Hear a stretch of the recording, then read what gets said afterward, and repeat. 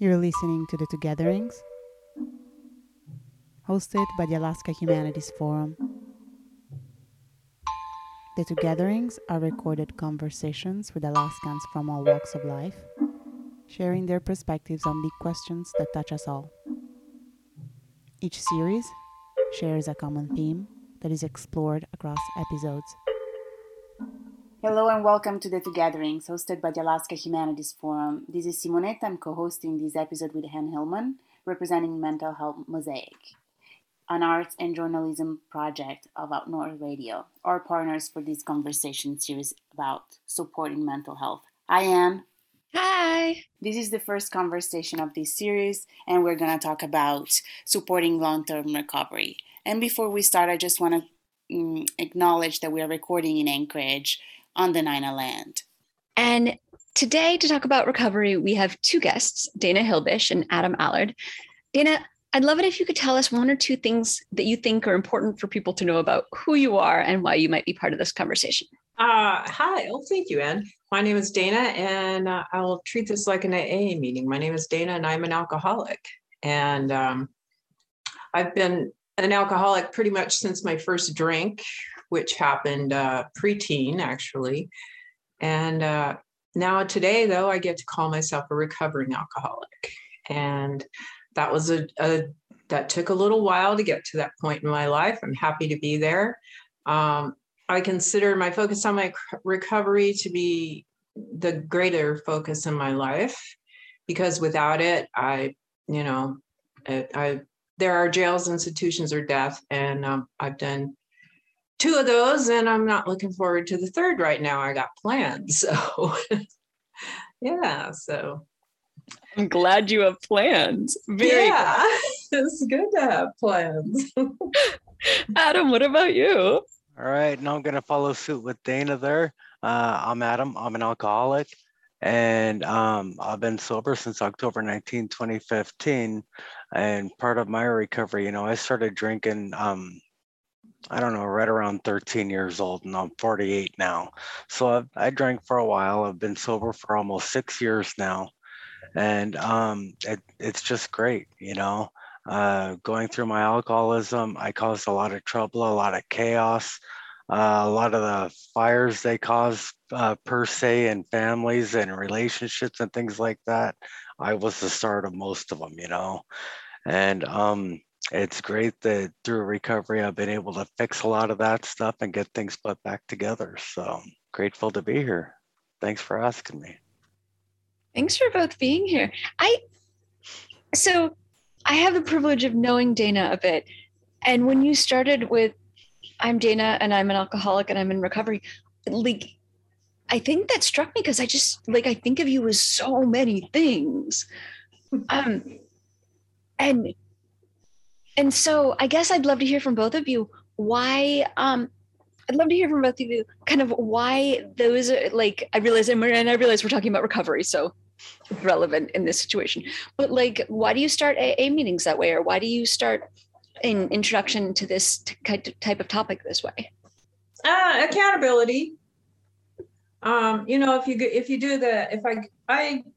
part of AA, and in the step one is, just talking is just owning it,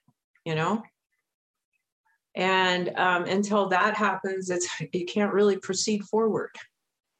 So, and a lot of people, and I myself included, will start out that way and say, I'm an alcoholic, and then it gets not to be fun anymore, that portion of cleaning up, and then you go backwards and you have to start again. But the good thing I have found about this is it's a real forgiving piece. Is all you have to do is show up. I get to show up. I don't even have to show up sober. If I show up to a meeting, it's better if I do, but that's not it. A desire to stop drinking. That's it. That's all that's really necessary. And I'm just, like Adam said, I'm grateful to be at this place in my life finally, where I get that, where, I've owned that I'm an alcoholic, and that's okay. because I can move forward from there. So. Yep, and I agree with Dana there. You know, the accountability is a big thing.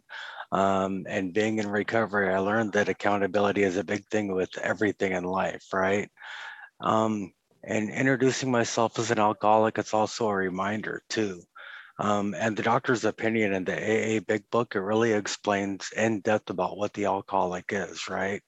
And what it is, what it talks about is how when we take that first drink, we develop a phenomenon of a craving, which becomes like an overwhelming desire or sense to have more and more and more, you know? And that's where the saying comes from, once too many and a thousand's not enough. Um, yeah, there was something else I was going to mention too, and I spaced it. That's okay. I totally get that. Well, I was in a meeting one time, and one of the more profound things I heard in my life was that I don't get drunk from, this woman was talking, she didn't get drunk from the 8th drinks or the 12th drinks. She got drunk from the first one, you know, and as long as I don't pick up or, you know, then I don't have to get drunk, and I don't have to do amends, and I don't have to wake up in places that I don't know where I am or who I am with, and wonder what kind of, like you were talking about, havoc I caused to the people in my lives because I took that first drink. So that's what it's all about, owning it and realizing that, you know, just don't take the first one, and it's good. Yeah. There's nothing that a drink can make better in my life today. And I do remember when I did not believe that was possible. I remember when people talked about having fun without alcohol, and I could not picture that. I just couldn't see it. It was, they must be crazy. I don't know what's wrong with you people, but I am in the wrong room, you know. Mhm. I can't, I figured it out. Sometimes I can have fun, and sometimes life isn't fun, but it is life, and I'm living it and feeling every moment of it, and I'm not numb or crazy in my head like I used to be because of, you know, putting alcohol and other substances into my system. So I don't get to go crazy like that's what we would call it. Oh my gosh, she's gone crazy. Pretty much. If there's a definition for that, I could see me in the dictionary right beside that word. But when I don't drink or do drugs, you know, I have a chance. Yeah, and you mentioned something about that first drink. You know, that first drink for a long time was the hardest. What I was going to mention earlier, the first drink made me think of that, right? So you mentioned about going to meetings, and it's better not to go to meetings. It's better to go to meetings sober, right? Well, for 2.5 years before I sobered up, I went to every single meeting drunk. I mean, I was really, really drunk. And that was just normal for me, normal how I rolled. But I got this guy, a thing called a sponsor, right? Yeah. A sponsor is someone that can help you out, work through the program, show you around the program, and just everything with the program, right? And he just kept working with me while I was drinking for 2.5 years, just kept working with me, and it was awesome. And after 2.5 years, I finally hit that point where it was my bottom, my final rock bottom. You know, I had already hit like 30 rock bottoms before that. And this is my final one where I finally realized what it meant to ask his protection and care with complete abandon. And I became willing to do whatever it takes. And those are a couple of things straight out of the book, right? And I found out what those meant. And from that point on, man, I became willing and started listening to him and taking his advice. You know, he never steered me wrong, ever. It was just my own thoughts, my own thinking, and my own what I wanted to do is what was in the way, right? And it was like all that was just set aside. And from that point on, I did exactly what he said, and that helped me stay away from that first drink, because that first drink was the worst dangerous one. Mm-hmm. So I totally understand that. I don't know how many meetings I've walked into or now on Zoom tuned into, and I might have been upset, or it's like things were kind of spiraling a little bit, or just I didn't know where I was going to do with the problem. And every meeting that I've ever gone to, I've heard exactly what I needed to hear, and sometimes from the most unlikely people that I never in my life thought that I would connect with or have, we had nothing in common. But we do, because we're alcoholics, and we know the chaos that it causes in our lives, and how we're not able to think about anything other than that drink or controlling someone. Now I get to the point where if I'm not drinking, which I haven't had a drink since March 26th, 1992. Well, yeah, March 26th, 1992. My last drink was March 25th.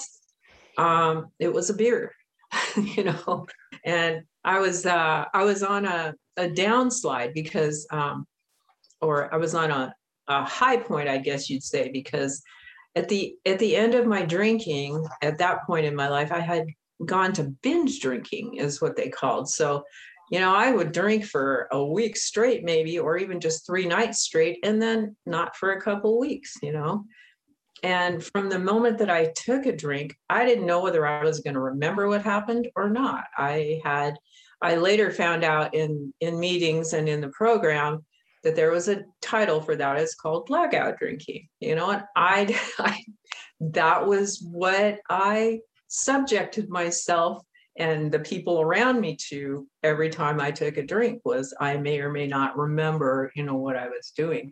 And of course, there's oftentimes people after a runner like that who just really can't wait to tell you everything, and I would try and avoid that just the embarrassment. And I didn't want to pay the price for it. I just, wanted to keep on going. It's like, oh, well, it's just something that happens, I would get lost in trying to fix all those problems that had happened when I was blacked out and had no clue, and that's just such the energy that I put forth into that, into the denial of the things that happened in my drinking, was just, it was incredible. I can't imagine why I wasn't exhausted all the time, because I don't have that kind of energy to put into life. I don't have to put as much energy into life today, and I have a pretty good life, I gotta say. And I'm not exhausted all the time, and I'm not. And there's benefits to. I get to see. I get to reap the rewards for not drinking, for not being in chaos all the time. And my mental health, my overall vision of myself and vision of the world is just, I see beauty around me that I was never capable of seeing before. I see myself as a person who deserves life, and I didn't used to believe those things. I just kept on going, just kept on rolling. And the gratitude that I have for the programs and the people that are involved in them, that help me along my way, and some of them are sponsors, and some of them are just people in everyday life. And sometimes they're not even sober, but they don't have to be for me to get the point, you know. I can get just as much from a person who's not sober as I can from a person who is. It just, you know, depends on what I choose to take away from it. And I enjoy those little intricacies, you know. I enjoy interacting with humans, or standing from afar and going, yeah, that's better them than me, you know. And being able to do that and not feel judgmental, just like, sorry for you, I wish I could help you, but you're not in a place right now, and when you are, I'll be there. You know, I just put it out to the universe. I'll be there to help them, and I know that this is not the point. So that's a hard lesson to learn, not to continue chasing after people and trying to force my help upon them. It's not going to work. So yeah, I remember when I was drinking too. I used to drink a lot, you know. I used to be a blackout drinker too, except my blackouts would last for like months at a time. I was one of the guys that could easily drink 2/5 of vodka every single day, still stand up, walk a straight line. And you know, I drank. When I drank, I drank. So and then after a while I fell into a deep, dark depression. And it was bad, you know. I've had a full sense of hopelessness, just utter dread, didn't look forward to anything. You know, I just didn't want to be here anymore. I was at that point, you know. And now that I've found recovery, things are totally different too. Like you were saying, you know, I'm total grateful. I'm able to be here for my family. I've repaired all my relationships. I have 7 kids, and that's you know, they when I was drinking, they wanted nothing to do with me at all because I had hurt them so much in my drinking. I had caused so much chaos and pain. And I've been able to repair every single one of those relationships with my kids, with my mom, my sister, the rest of my family, and everything, you know. And I'm grateful that I'm able to be there for them. I also find recovery, just like you mentioned, in a lot of different places also. The meetings is a good place. I mean, that's a really good place. I find them from my neighbors at home. Um, there's also a culture. I'm part native here, you know, my family's all from Bethel. And so we do a lot of cultural stuff up here, along with the fishing, the dancing, the different things like that, you know. And so we find a lot of recovery in there too. And especially the new people that we find at meetings that are still drinking or whatever, you know, just seeing the chaos that's still out there, and being able to work with them and help them through that stuff. It helps us a lot. It wasn't easy. It took a lot of work on my side, a lot of keeping my mouth closed, a lot of direction from my sponsor. You know, my sponsor helped me out through all of it. With my kids, you know, they wouldn't answer the phone because I had messed up everything, right? So he directed me to give them a call every single Friday. All 7 kids give a call. If they don't answer the phone, leave a message just saying, hey, just calling to see how you're doing. I'll try to give you a call next week. And did that for like a month or two until they finally answered the phone. And then my direction when they answered the phone from my sponsor was when they answer the phone, say, just calling to see how you're doing. How's your day going? And leave myself out of it. Don't talk about myself. Talk about them and how they're doing, what they're going through, and that sort of stuff, you know? So repairing all those relationships basically was following my sponsor's direction. You know, he had been through it, he had gone through it, he had repaired relationships, and he could show me how to do it. And so did that with everyone, just listen to what he told me to do. Finally became willing to listen and take direction and be teachable.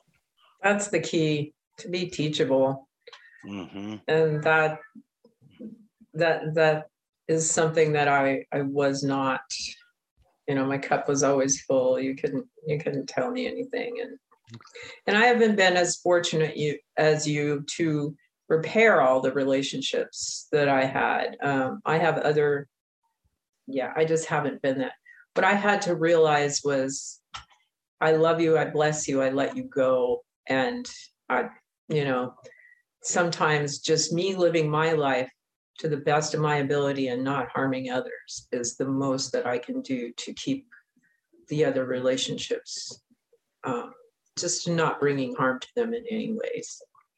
That was a hard lesson, because I had some expectations, of myself, of others, even as much treatment and as much of the universal sponsor. That's what your sponsor told you. That's kind of like universal sponsor speak. They all, thank goodness, they all have that gene. They're dialed in, and I've had the same blessings listening to that, but mine have not, they haven't turned out as well. And so I had to accept that, acceptance. That's a really, I used to, I can tell you, I used to despise that word, acceptance. No way. It's just, there are a few words that they would just set me off. I just couldn't, I couldn't have any, I didn't like them. But acceptance, I discovered it's necessary. I have to accept the will of others, and accept myself for who I am and for where I'm at in life, and stop pushing so hard.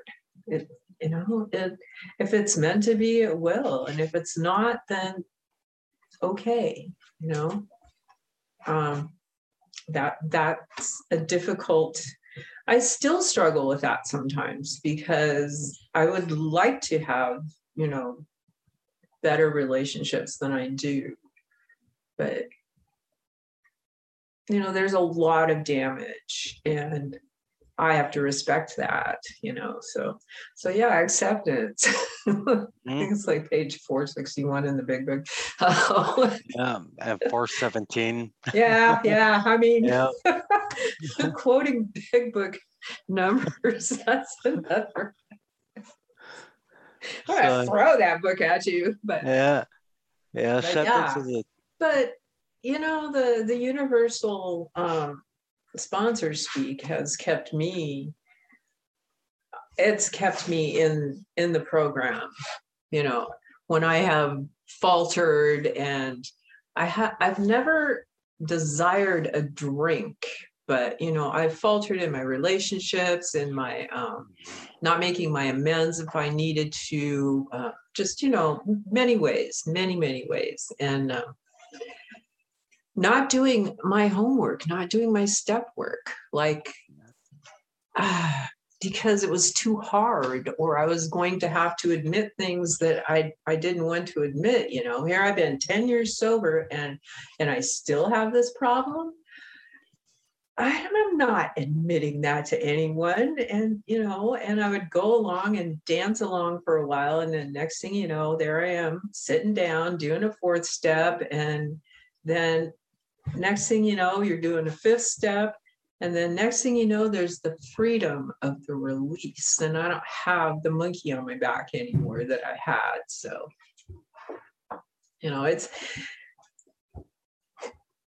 it doesn't stop from the first time you take a drink, or you don't take a drink. It just, it gets easier, and it gets harder on some levels, and that varies day to day. And I used to need to control that. Like, if they would only just do it my way, What is wrong with these people? I heard myself saying that so many times. What is wrong with these people? Hello. Nothing.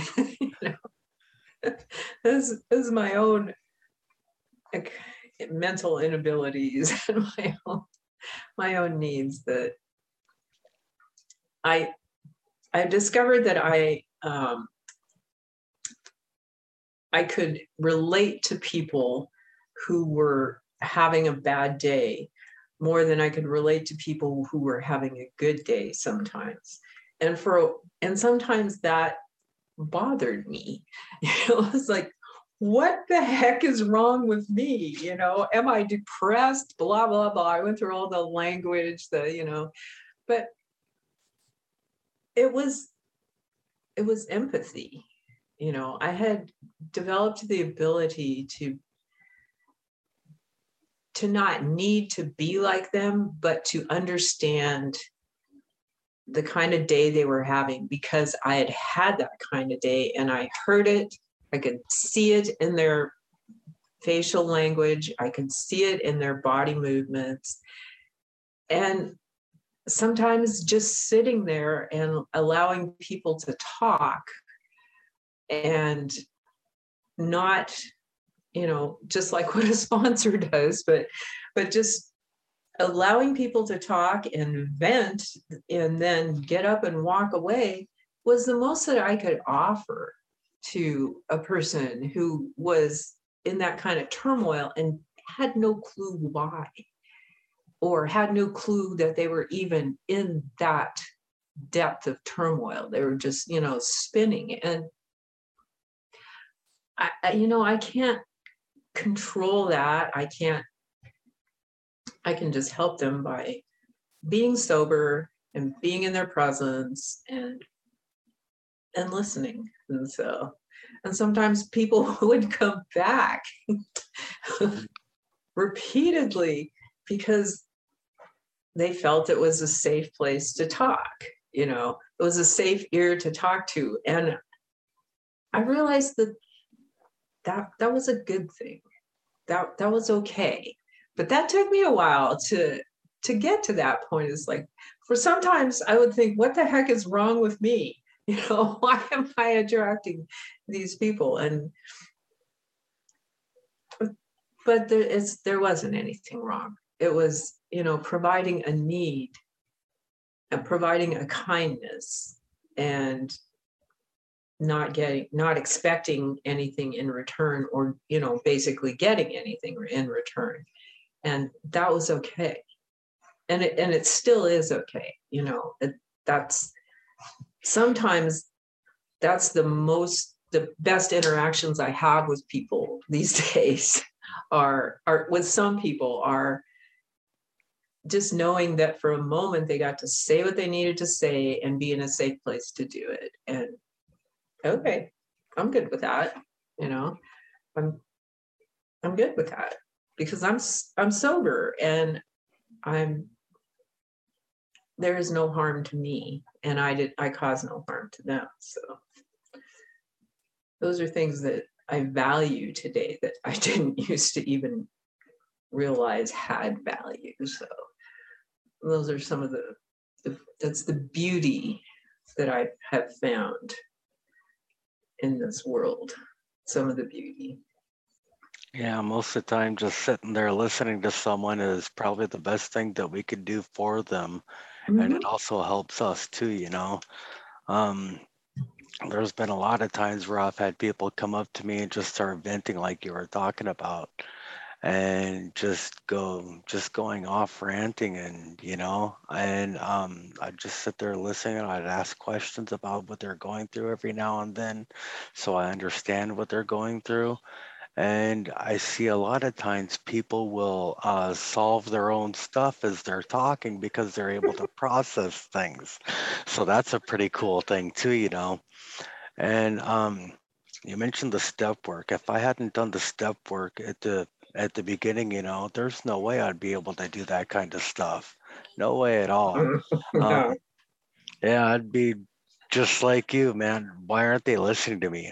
Every now and then I'll just joke around with my boss and be like, hey, why can't they all just do what I tell them? So, I mean, in a perfect world, that'd be awesome, right? But But the fact is, it just doesn't work like that. Everybody's got their own things. Everybody's got their own things they're going through, um, whatever. And it's just a matter of what we do. Um, Focusing every day on doing the next right thing. What can we do to be of service? How can we help these people?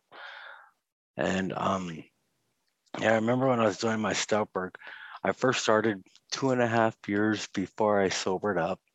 Um, and I was going to meetings drunk all the time, so it was cool. I was a 1, 2, 3 wonder, they say, doing the first, second, third step, which means you don't really put in any footwork, right? You don't really do any Mhm. work. So, and then it came time to work on my fourth step, and I'd relapse again. So I'd start all over again, and finally Mhm. got partway through it and got the fifth step. Didn't want to talk to no one about all the stuff I did and went through and everything. So I'd relapse again. So start all over again. It just went like that for 2.5 years. When I finally sobered up, I had had enough. And I finished all the way through my ninth step within 45 days.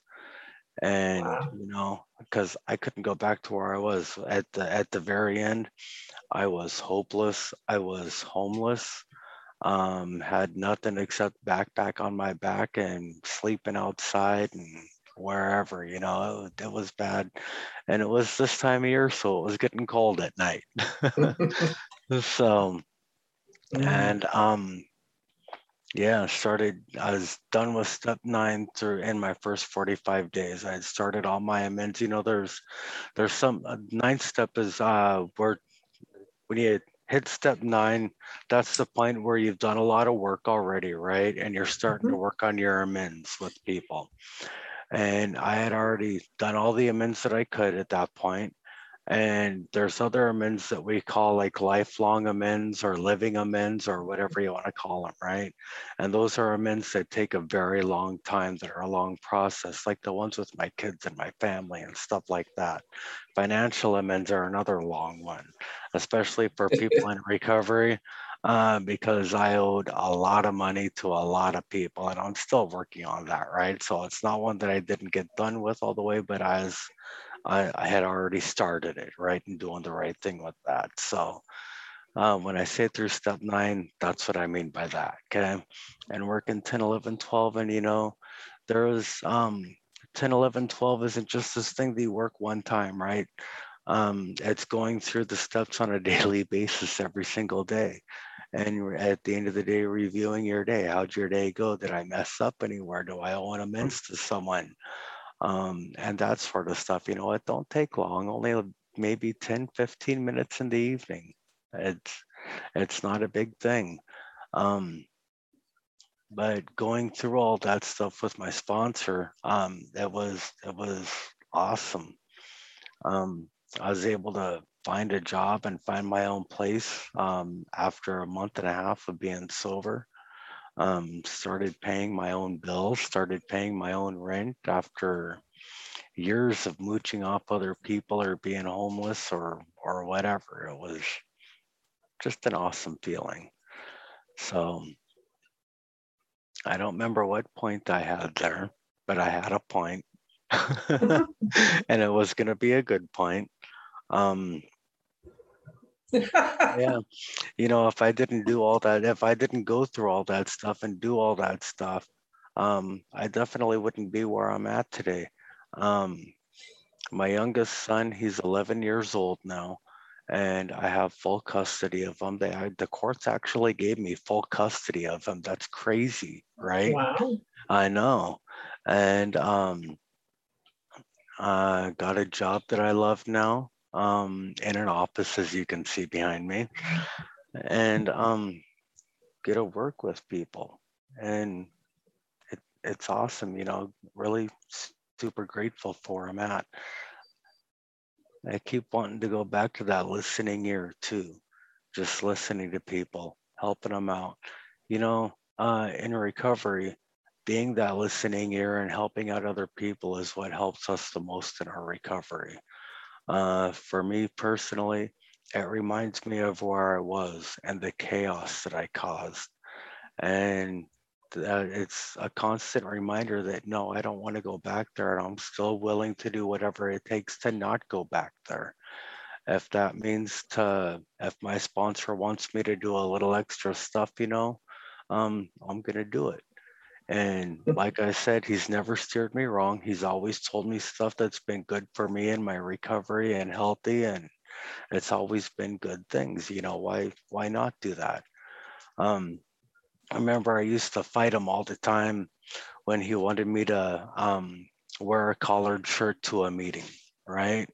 Because I was a jeans and t-shirt kind of guy, and ain't nothing was going to change me. If you don't like it, that's fine. You don't have to like it. It's still what I want to do. And I sobered up, and I finally started listening to him wearing a collared shirt to meetings, right? I took his direction. I did it, and did that for, gosh, I was gonna say I did it for my whole first year or two in recovery, but I still do it. And come to find out, he was grooming me for work because work wants me to wear collared shirts, and so I wear collared shirts. And he wanted me to show up at meetings a little bit early, half hour before the meeting.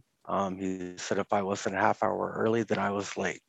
So I made it a point to be half hour early every single meeting. Had no clue why, but he never steered me wrong. So I listened to him and got to talk with other people, newer people that were in the programs, other people that had been around for a lot longer than me, and I didn't know it. I didn't see it at that time, but he was also grooming me for work there too, because work wants me to be on time too. So, the program, it teaches a lot of lessons too. It taught me a lot of lessons that apply to just everyday life. I think that's what I was getting to. I don't know, but it was good. It's a good one. Yeah. I think you got to a really good place. Yeah. That's the truth. I think living amends is and how I ended up in recovery was I ended up in prison. How I ended up in prison was I took a life. And so about the only way I can give back for that particular, other than the amount of years I spent in there, what is make a living amends to, just do the next right thing. And I have found that I'm okay with that. I never thought I would be, and I never thought I'd be able to turn down the voices in my head that were telling me that I'd never, you'll never make it.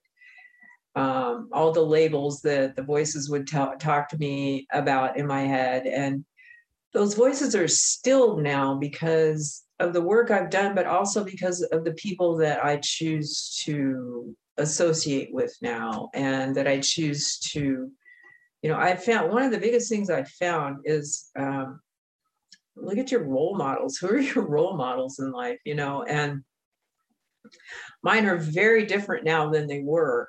That's for sure. And not a single one of my role models is an alcoholic, or a practicing alcoholic, or a practicing drug user. And they're also they're not rock stars. I mean, they're rock stars to me. They're rock stars in the world that I live in, but they're not on that stage of life. They're humans. They also have, I've learned not to put people on a pedestal like I used to do all the time, because it was easy to knock them off. And that was part of the chaos that I did. We said, well, look what you did, so I don't have to act right either. And how dare you let me down like that?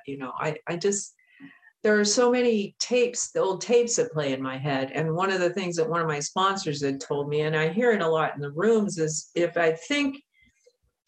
there's a road that I think I'm going to go down, and it's a road from my past, play the tape through all the way, and see where it ends. And I have a lot stored up. So, I have a lot of tapes that I can play and go, whoa, okay, no, that's not where I'm at. Okay. And fortunately, like I said, I have a community of people around me now, in my I'm pretty good. My personal bubble, people, you know, in my layers around me that are stable, are like-minded. They want the same thing for me that I want for me, because that's the same thing they want for themselves. You know, not because they want it for me so they can be grandiose, but because that's what they want for themselves. And by living that way themselves, that's what they project to me. And that's some of the most beautiful lessons that I get are watching my role models, you know, walk through life. And it's like, wow, you know, I'm so happy to be at a point where I can appreciate them, and I can learn from them. You know, I have some friends who lost a really, really good friend, and they didn't understand this when I told them, but I was listening to them talk about, you know, the past with that friend, and how they were going to help the service and after the service. And you know, I sent them a text letter telling them, thank you for modeling life for me in that way. And a couple of them didn't understand what I meant, but, you know, just,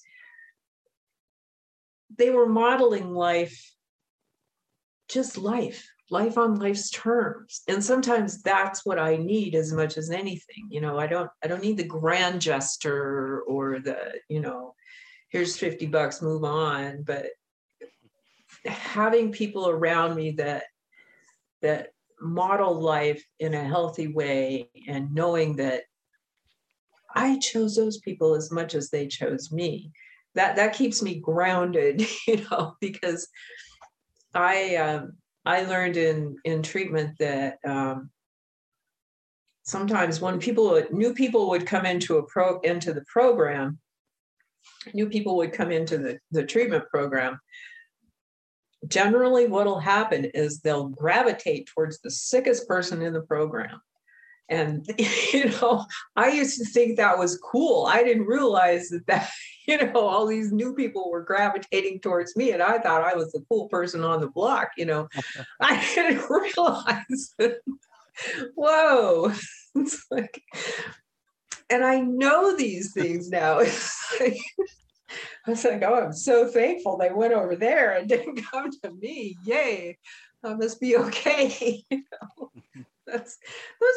those are memories I have. These are, you know, life things that I've learned in life that I value now. And unlike some of the things that I used to value, like when was the next, you know, next big sale on vodka gonna be? You know, that was I could always tell you that, you know, but I have no clue today, and I'm so grateful. So, yeah, you know, role models and the things that I value in life have changed, and I'm so grateful. My role models have changed too. I remember my role models used to be who could drink the most vodka. If you could drink a half-gallon, man, you were my role model. And yeah, they're different now. I needed those people that knew how to live life on life's terms. They're the ones that taught me how to get by in the beginning, because I didn't know how.